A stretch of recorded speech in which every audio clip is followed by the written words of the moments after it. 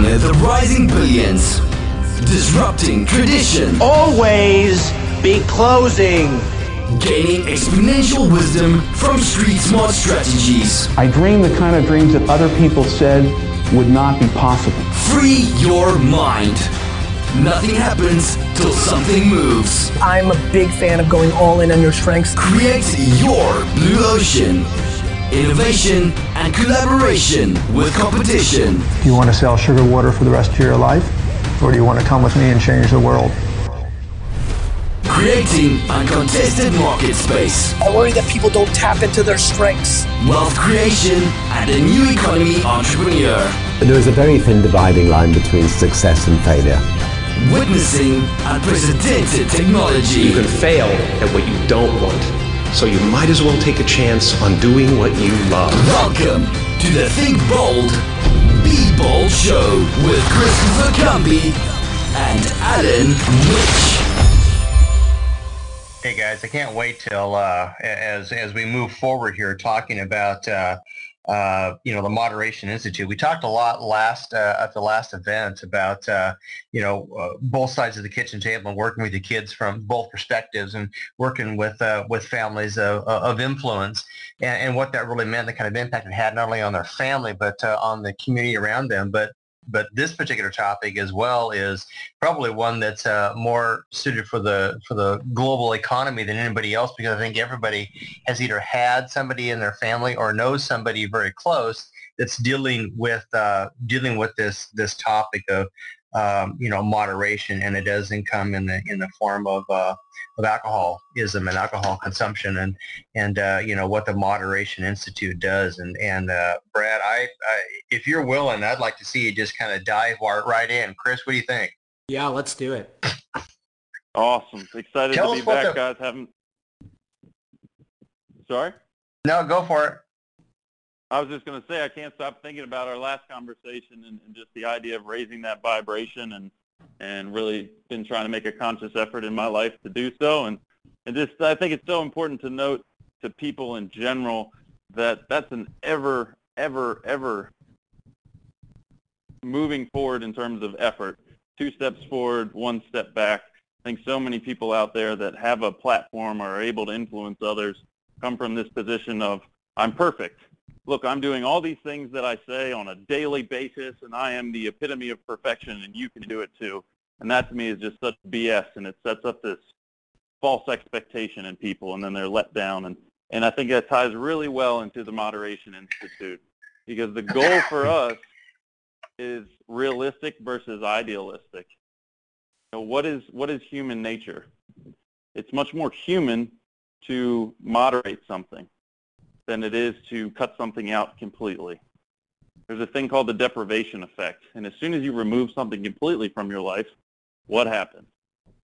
All you do is think about that thing, whether it's a breakup, whether it's a diet, whether it's drinking, whether it's gambling, sex. It doesn't matter what it is. As soon as that thing is gone, you become obsessed. Mm-hmm. The brain just goes crazy. So we started looking at that, and we started looking at other treatment options that exist, whether it's alcohol, gambling, sex, overeating, technology. And what we were finding is that, number one, the success rates are horrible, but number two, these just aren't realistic. And part of the success rate is tied because it isn't realistic.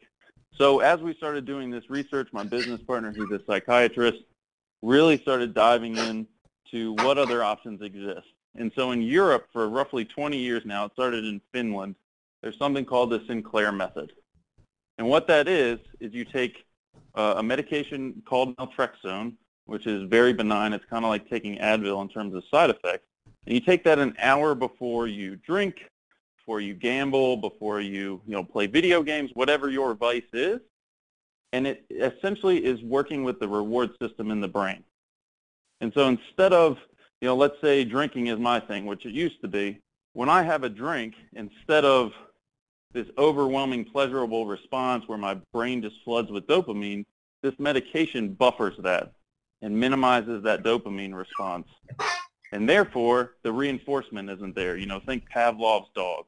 So every time I drink, there's not this, wow, this is amazing, let's do that again. It's, I could take that or leave that. It wasn't that exciting. So it reduces the reward mechanism. Yes. Yes. Okay. And which is just, it's a game changer, and it makes perfect sense.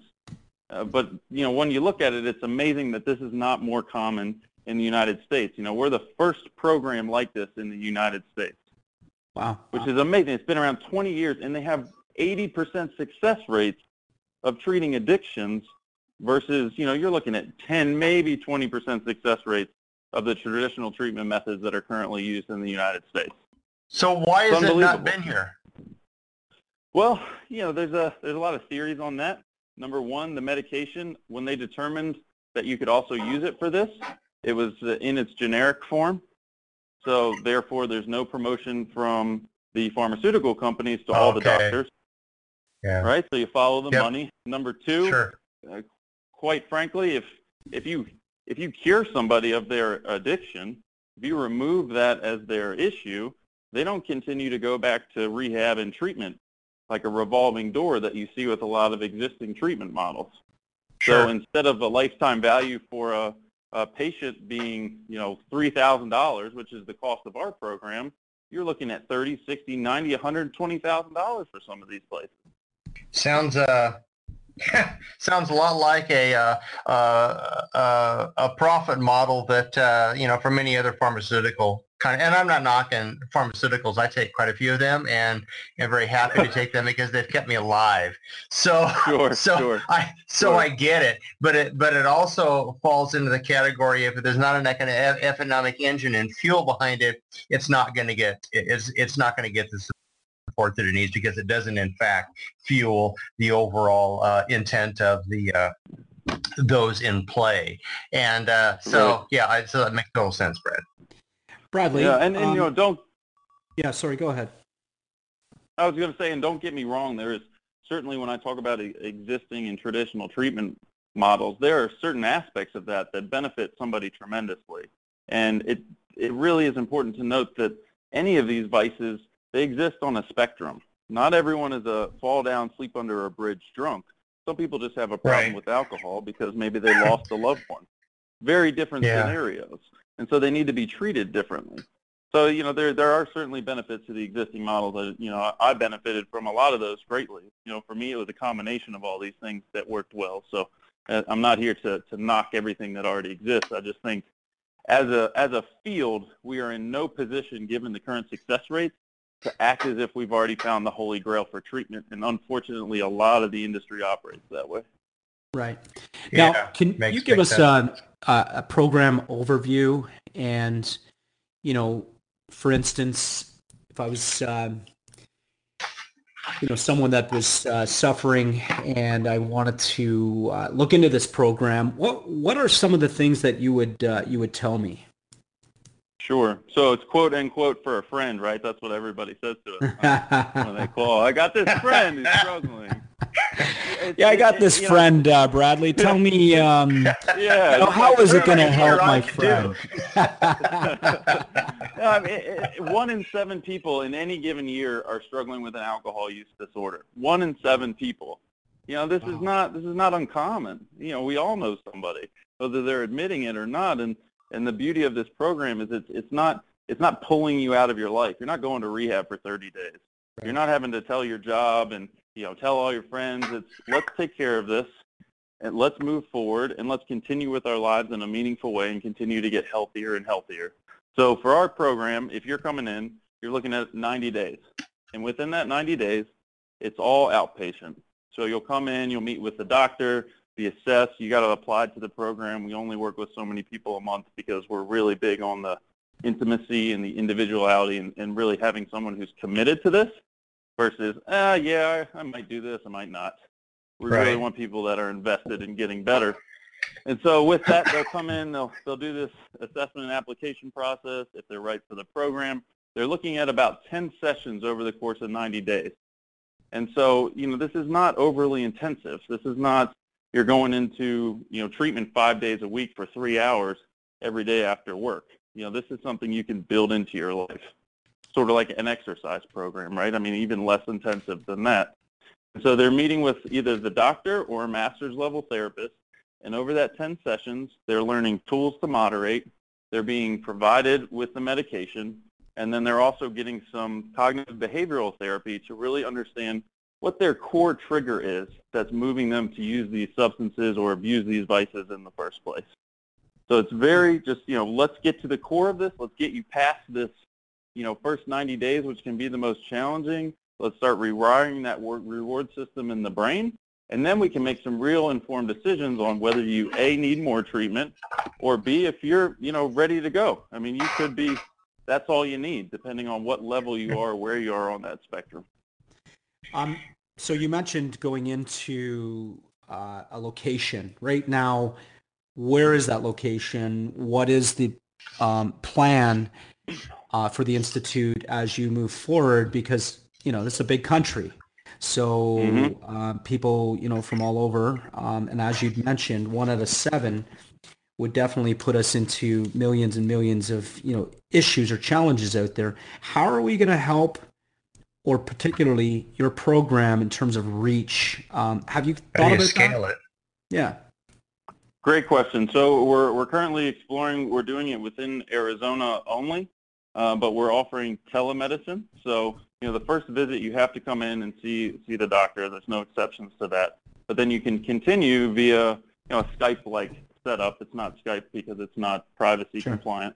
But you're using a telemedicine platform in order to continue those sessions. If you live far away, if you can come in and see the therapist or the doctor directly, awesome. But if not, then you'll do it via telemedicine. But if people are looking for resources and they are outside of Arizona, I certainly encourage you to call. I'm happy to even talk to you myself if I'm available and walk you through resources or options that might exist in your area, or just give you some coaching or any of that kind of stuff. So, understood. And obviously, if it's a major challenge in someone's life, going to Arizona for the first meeting, certainly sounds like a great investment. And then thereafter, it could be handled through a telemedicine and coaching. Sounds sounds like something that obviously over time and as you guys grow this, that potentially could be in outside of Arizona as well, and maybe one in every state or something in eventually as this thing grows. So kudos for you guys. Thank you. Hey, Bradley, I want to follow up with what Chris was talking about scalability and so forth, but take it a little bit of a different direction. What about the people that are chronic alcoholics? Let me give you a definition as to what I'm talking about. My father was a chronic alcoholic. He's gone now, but I know that he would want me to use his story if it helps somebody else. He was a functioning alcoholic. He drank all day, every day, and he went to work and did his job. It affected the family. He never abused. There was no physical abuse, but we lost part of Dad because obviously he was inebriated and didn't take much. It took maybe half a shot because he was saturated enough that it took very little alcohol for him to get his satisfaction, whatever that ended up being, because he was still a functioning alcoholic, but he had it at work and so forth. He and I got into a fight one day. Well, I don't really call it much of a fight, but that's when he stopped cold turkey after 45 years of drinking. I think that's very unusual. But how do you work with somebody that's put in a lot of years, that it really is a chronic alcoholic, that maybe maybe why this all started is so long ago, and now it's a chemical dependency, like you said, replacing it now. Is there a different approach to the chronic illness side of this as opposed to the habitual side of this? Well, surprisingly not. I would have assumed there was when I first started hearing about this and understanding it myself. But what we see is if someone can be compliant with the idea of taking this medication an hour before they drink, so for some people that's a real challenge and they're not able to do that. But what we've moved to is instead of just offering moderation for the rest of your life, where you choose to drink when you feel like it, have a glass of wine with dinner or whatever your goals are for drinking, people move into sobriety via this same method. So in contrast to the existing model where, you go into detox for 5 days, you're the most miserable experience of your life, you're shaking, you're losing your mind, and, you just quite frankly want to curl up into a ball and die.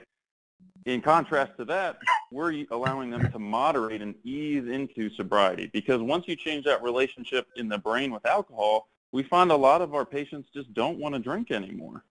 They don't have that need to have a glass of wine with dinner. It's just not there. So they can move into a place of sobriety, but do it in a gentler, softer way versus, oh, I'm going to detox for 5 days, and now I've got to, white knuckle it and get through and, stay sober. Instead, it's, okay, I'm going to change that, rewire that brain, and then I'm going to move into a place of sobriety, and it's going to be easier to maintain it because you're not fighting against that brain that is just pounding it into you that, oh, I need a drink, I need a drink, I need a drink, I need a drink. That's why so many people fail in that first 90 days. Right. So if you got somebody, and I keep using my dad as an as an example, he had bottles all over the house, and he drank. He'd sneak out to take a shot here and a shot there. If I understand the therapy correctly, would he need to take a pill before each one of those shots if he was serious about mitigating the challenge, or is it like one pill a day? Is it habitually based? You associate taking the pill with the desire, and over time then that's replaced with something else? Am I understanding that correctly? Great question. So it's just an hour before you start drinking. Okay. For someone like that, it might just take longer to rewire the brain than it might somebody who doesn't drink as frequently, or is that, come home at 5 o'clock and has too many drinks each evening. That's an easier one because, 4 o'clock before you leave the office, you take the pill if you know you're going to drink. But then over time, as you begin to decrease the amount you drink and the frequency you drink, then you don't take the medication as often. Gotcha. I like this whole concept because as we're chatting here, it's really showing how the different demographics, if that's the right word, for those that consume on a regular basis, whether they are a habitual consumer, whether they consume all day, whether they are habitual in that they only drink when they get home, or it's a reward system for somebody. It sounds like it, irregardless as to where you come from and how you got there, that this process will work for all of those people as long as they're willing and wanting to make a change and institute the medication piece. Well said. And it's so exciting because in the next 4 weeks or so, we're going to be doing not just alcohol, but that technology piece, the gambling piece, the pornography, all those kind of things. So there's some real interesting and exciting things coming down the pike.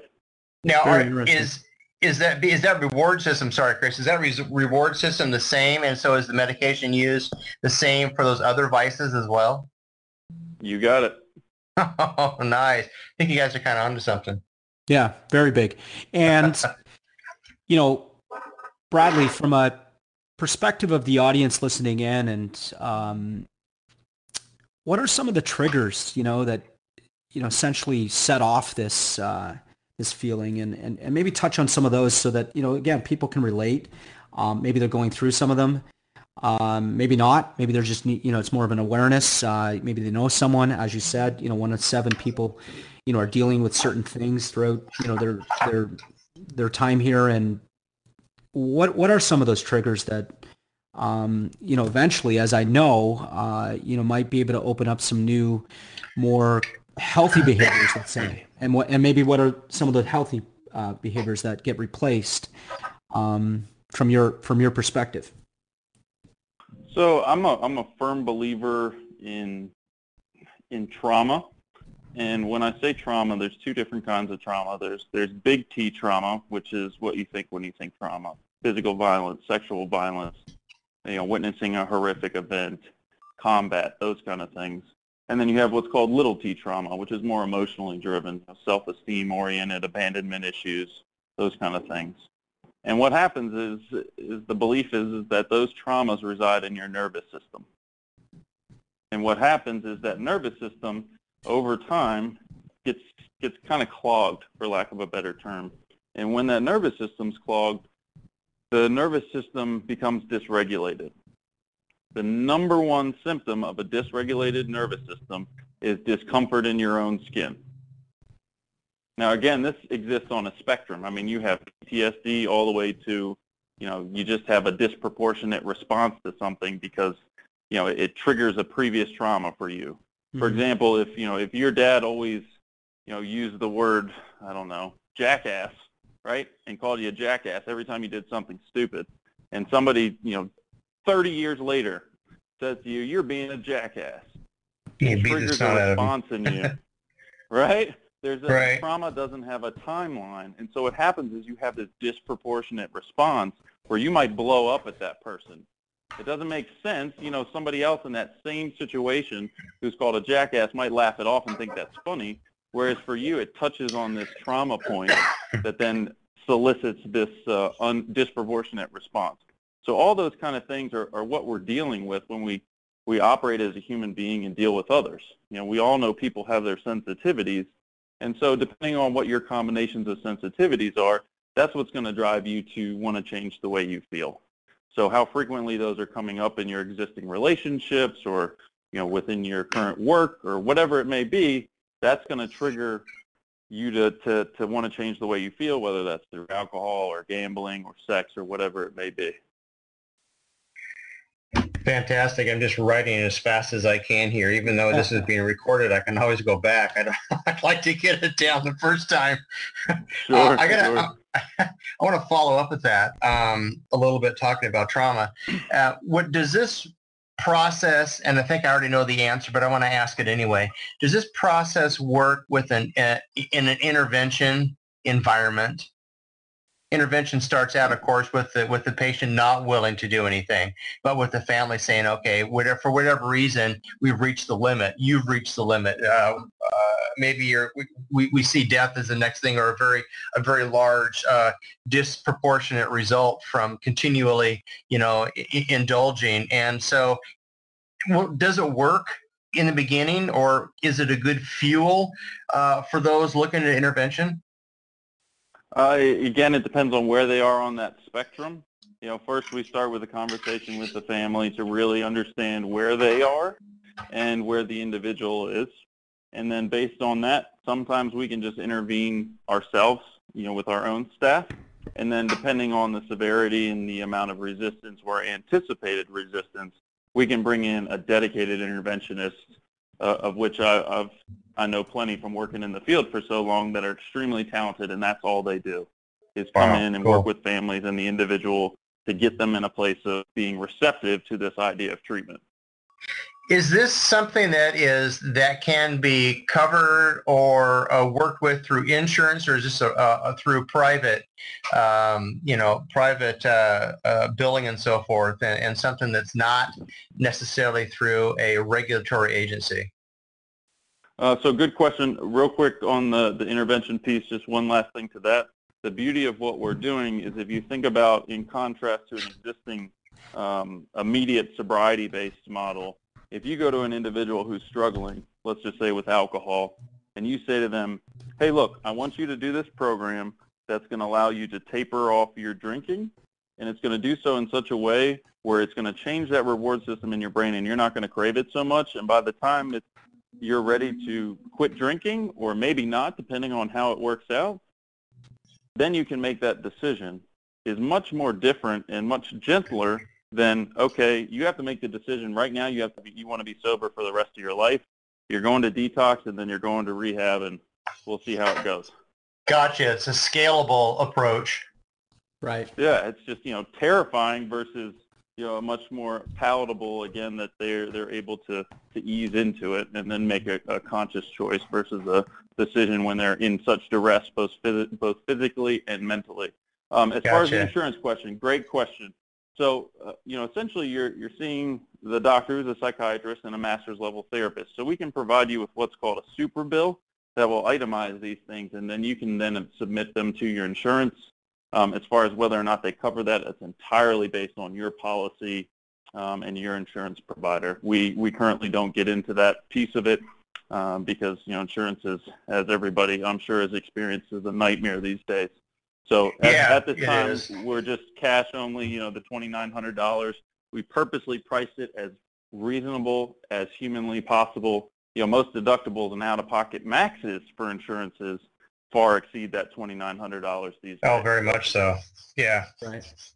Yeah. Is that not to get too detailed, but is that all up front, or is that half now and half as earned, or? Currently, it's all up front because, the demand that we have for the program, it's we don't have to do any other version currently. Gotcha. Gotcha. Well, Bradley, I have to say that, I commend you on, taking, this approach to, an issue that's out there, and something that you could definitely help with based on the science. And wow, my friend, hats off. Amazing. Amazing. And this show's gone a little longer, and we have to actually do a little part 2 just to squeeze this part of it in. But it was so important to get this message out that we wanted to be able to do so. And I wanted to thank you for taking the time out with us and spending that time. And before we go, though, tell people how they could, look into what you're working on and where they need to go. Absolutely. So you can go to bradleycallow.com. BradleyCallow, and find both sides of the kitchen table, which, by the way, we're excited to announce we're also going to do not quite a rebranding, but another iteration of it called Rich Legacy. So that's exciting news on that front that we talked about last episode that's since changed. And then the Moderation Institute, make sure you get the in there. As everyone who's an entrepreneur out there knows these days, finding a .com is about the most challenging part of the entire business process anymore, I swear. So it is the moderationinstitute.com. Again, that's the moderationinstitute.com. Fantastic. Alan, always a pleasure, and this was such a great show. It was. Part 2, and, so important that we wanted to make sure that we got it all in. So therefore, this is part 2 of the original show. And Bradley, thank you again. Alan, always a pleasure doing these shows with you. Likewise, my friend.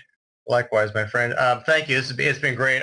We could talk about this for a long time, and probably not repeat ourselves very much, but great content, great concept, and great mission. And Bradley, let us know how we can help you promote and educate the globe really on this new approach to moderation. I think it's fantastic. I think it's going to help an awful lot of people, and I'm glad we're in on maybe a fairly ground floor introduction to it. But thank you so much for being on the show. We appreciate all that you do, your time and effort. And Chris, as usual, love you, my buddy. It's great doing the show with you.